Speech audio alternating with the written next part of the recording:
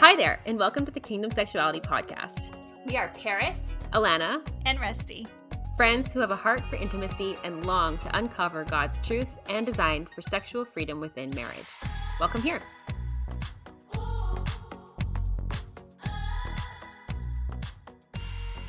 Welcome back to another episode of the Kingdom Sexuality Podcast. Paris and I are going to be going through a bunch of your guys' questions.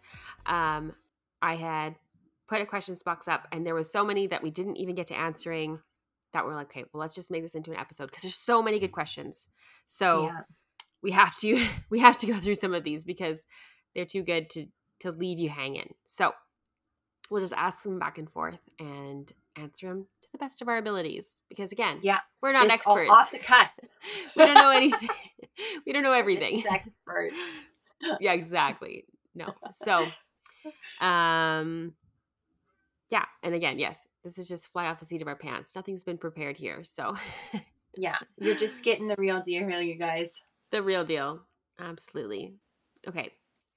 So someone had asked, does anyone struggle with low sex drive? I'm having a difficult time getting aroused. How can I get aroused? Mm-hmm. Arousal issues are a very real thing. Mm-hmm. And when we have these conversations, which we have a lot of them in our DMs and just behind the scenes, this is absolutely more common than not. So there's a lot of work that needs to be done yet, I think, in just really especially getting to the root problem of, okay, why is there so many women that are struggling with arousal?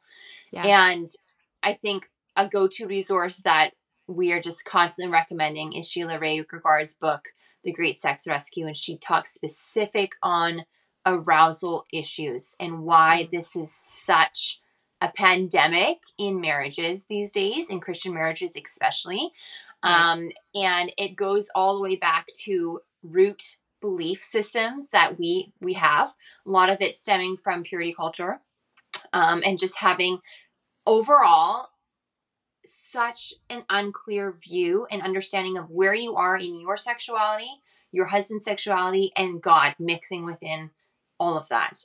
And I think so many of us are just like, whoa, like, how does this mix, And oftentimes we'll just take on a lot of false pretenses, such as, okay, we feel like it's dirty, although we know it's not, and there's just this muddle of confusion.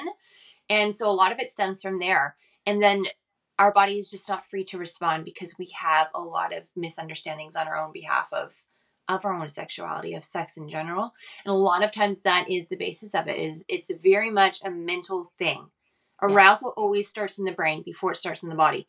So when you think of it that way, it's a lot of just taking steps back, start praying over that, praying into that, being like, okay, what am I believing here that is not serving my sexuality well or our marriage well? Like, ask God to really reveal that to you. Yeah. I know. I can remember on our honeymoon, like Googling, like, how can I get turned on?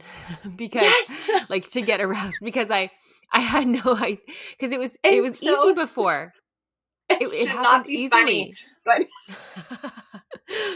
but that is true. I was the same. I was so desperate. I'm like, I'm broken. Like, what is going on? I literally don't get it. And I was just thrown for a tailspin. I was like, that's it. I'm a broken woman. I know. Yeah. Oh my gosh. Yeah. So absolutely not alone. But when you understand that mind to body connection and that it does start in the mind, arousal does, then that is a big clue to helping you really unravel things from there. Truly. Okay, Alana, I'm going to ask you one now. Okay. A lot of people asking, did you have sex on your wedding night? And yes. Should I expect pain? No, you should not expect pain. No. So yes, I did have sex on my wedding night.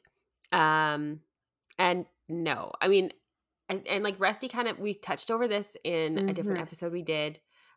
It's like that wedding night, kind of like the nitty gritty wedding night episode. I would describe it more as maybe like discomfort than pain.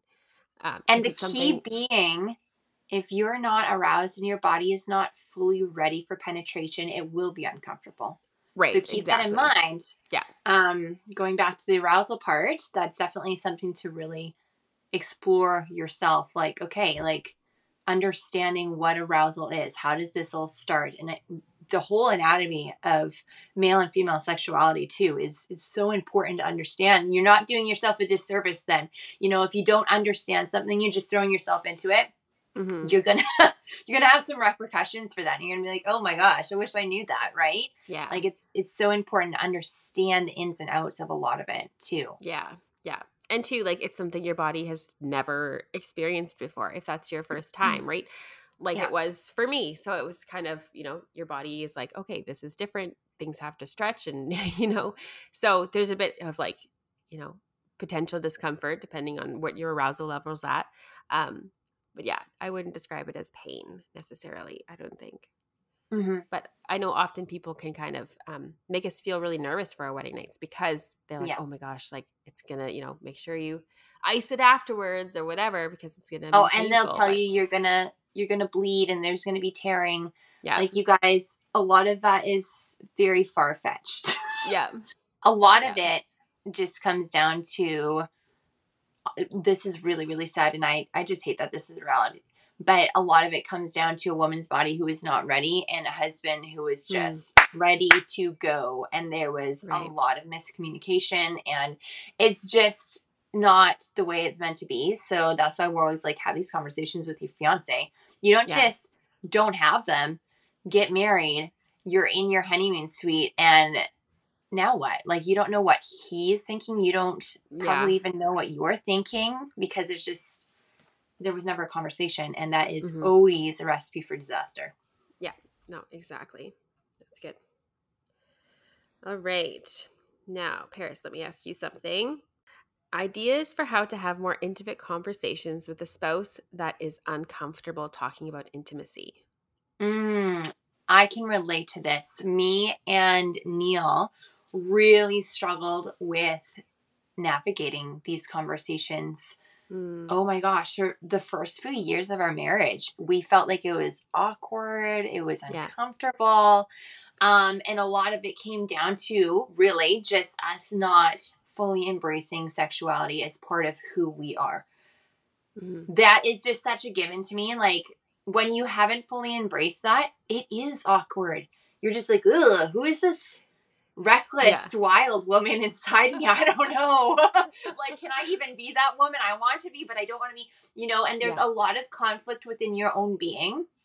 And until you really start to explore that and know that this is who God made you to be, you cannot detach your sexuality from you. It's part of you. Yes. And I found that for Neil and I, that was a huge piece to the puzzle that we were just not getting. It was like we were just not understanding that aspect of it. And once we really started getting there, we're like, what have we been doing? What on earth? Yeah. And so then conversations just came very easily. We could talk about things much more easily because it's like, no, this is me. This is all of me. Just like I would talk about an emotional aspect of something I'm maybe struggling with. Why is it going to be that much harder to talk about a sexual aspect? It's still me. It's just, there's so much dissension between your sexuality and how you actually respond to and correlate to that as a person. So I found that's definitely a big part of it, is really, really digging into that.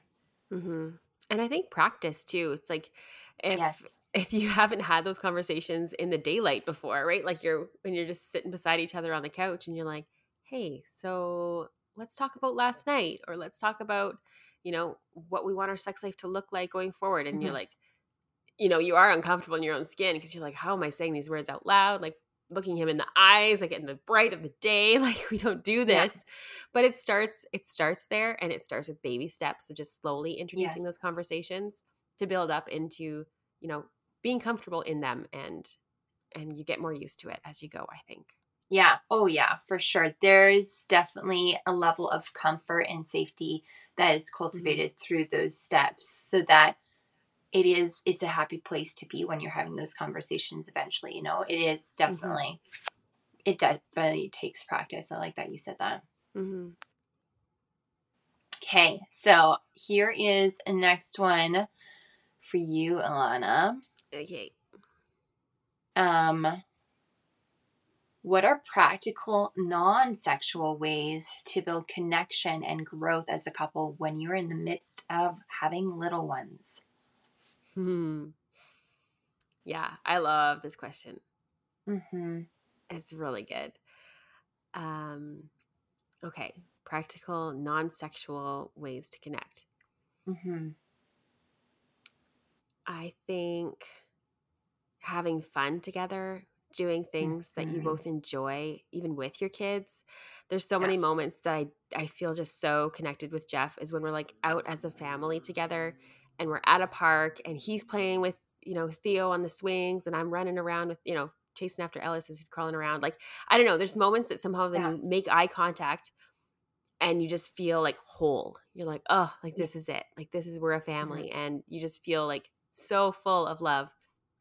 And so I think having fun in those like practical nitty gritties of life, like you're just like playing with your kids, but just doing it together, Mm-hmm. um, making time for conversation together, whether it's like across the table while you guys are eating lunch and stuff, to be able to just stay connected emotionally. I think that would Yeah. be the big thing is to make Yeah. sure that, your emotional needs are both being met, where you're filling Mm-hmm. each other up, with your words, you're being generous with your words, you're using your love language, or like Yeah. feeding into their love language, like how they want to be loved, whether it's like touching their back as you're walking by them, if touch is their love language, or you're noticing that, okay, I can take out the trash today because, acts of service would mean a lot, things like that, where you're just keeping track of the little things. And it doesn't take an entire day. It's like, yeah, I've got little kids too, Mm-hmm. but I know Jeff loves it when I make him coffee.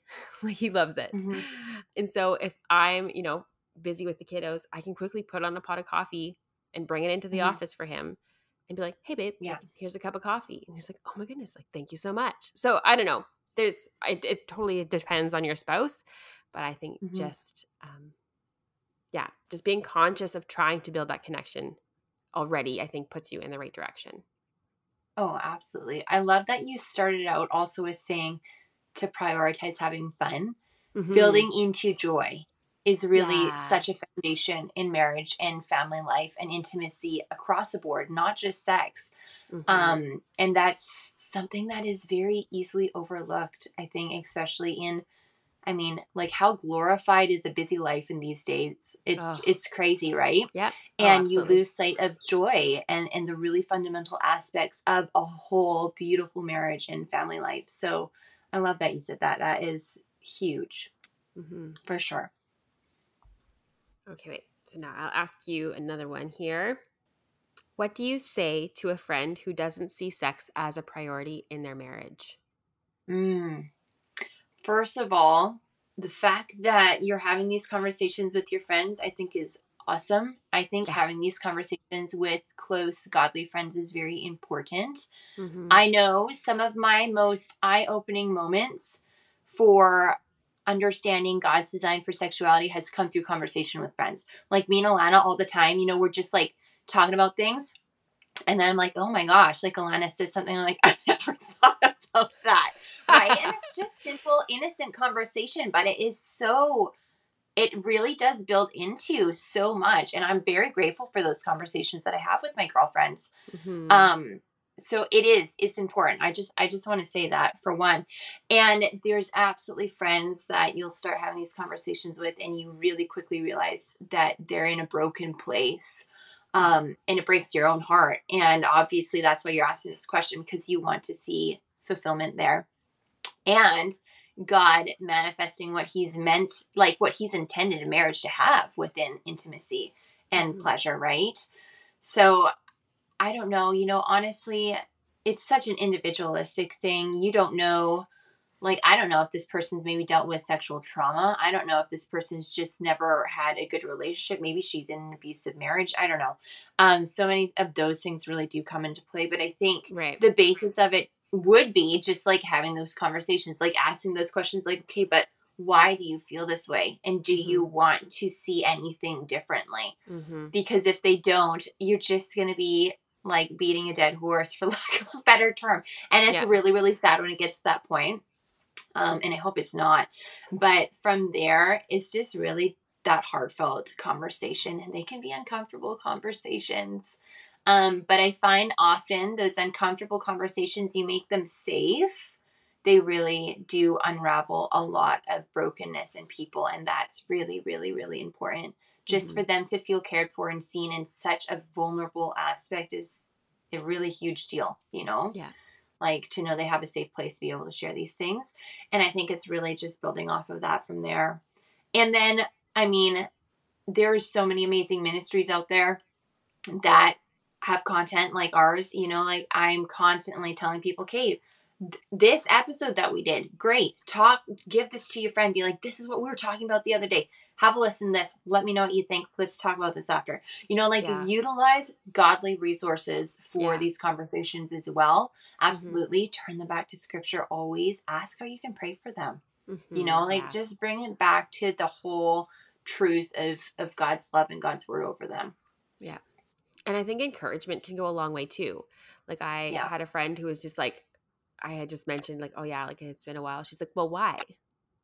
Like, sex is fun. Like, this is great. Like, you should be wanting to do this. And I was like, oh yeah, right. So I think just having an encouraging, positive attitude towards intimacy as a friend, to not like join them on that bandwagon to like, oh yeah, this is so tricky, and oh yeah, it's so hard, and, you know, just go that downhill slope, but to be able to like do the opposite and be like, no, like, this is awesome. Like, what a great way to connect and whatever. So yeah. Absolutely. Love that. Should we take one more, Alana? Sure. Okay. Let's do... Oh, this is one that... There's quite a few women that asked about losing their sex drive around birth control. I just want to say that because I want you guys to know that we hear you, but I think we're going to do a little bit more of an episode towards that. Russie did a really amazing episode on that, actually, you guys, talking about birth control and libido. So be sure to go check out that episode that she put out there on that. Because there's a few questions on that. I'll link it below. That would be perfect. There is one. Okay, let's close with this one. Bringing God into healing your sexual relationship with your spouse. I think we should talk on that because I really think that is a huge aspect to a healthy marriage. What would be some practical ways for a couple to take when they're looking to maybe heal from things sexually, just growth, just combating maybe struggles that they have within the marriage bed? What would be some practical ways to encourage a couple in that scenario? One of the first things that comes to mind would be to find a mentor, to find a couple that you can, whether it's like your pastor couple or, you know, if that's what they do at their church, like a connections pastor. Yeah. Or if you know of a couple, the godly couple that you can connect with, to invest in your marriage, just to have someone to encourage you and pray over you and lift you guys up continually, to have someone, you know, that is always just going to be praying for you every day and covering your marriage in the armor of God. I think would be huge, and just a really great way to move you forward in your, not only like in your marriage, but also in like your spiritual walk, to have someone mentor you in that way. To be praying over your marriage together as a couple, bringing things together. Like, I know in the marriage journal, one of the questions every week is, you know, how can I be praying for you this week? And how often do we actually ask our spouse that? Like, I feel like we can get so busy in like the day-to-day life that we're like, oh no, like, I know what they need. I know how I can pray for them and whatever.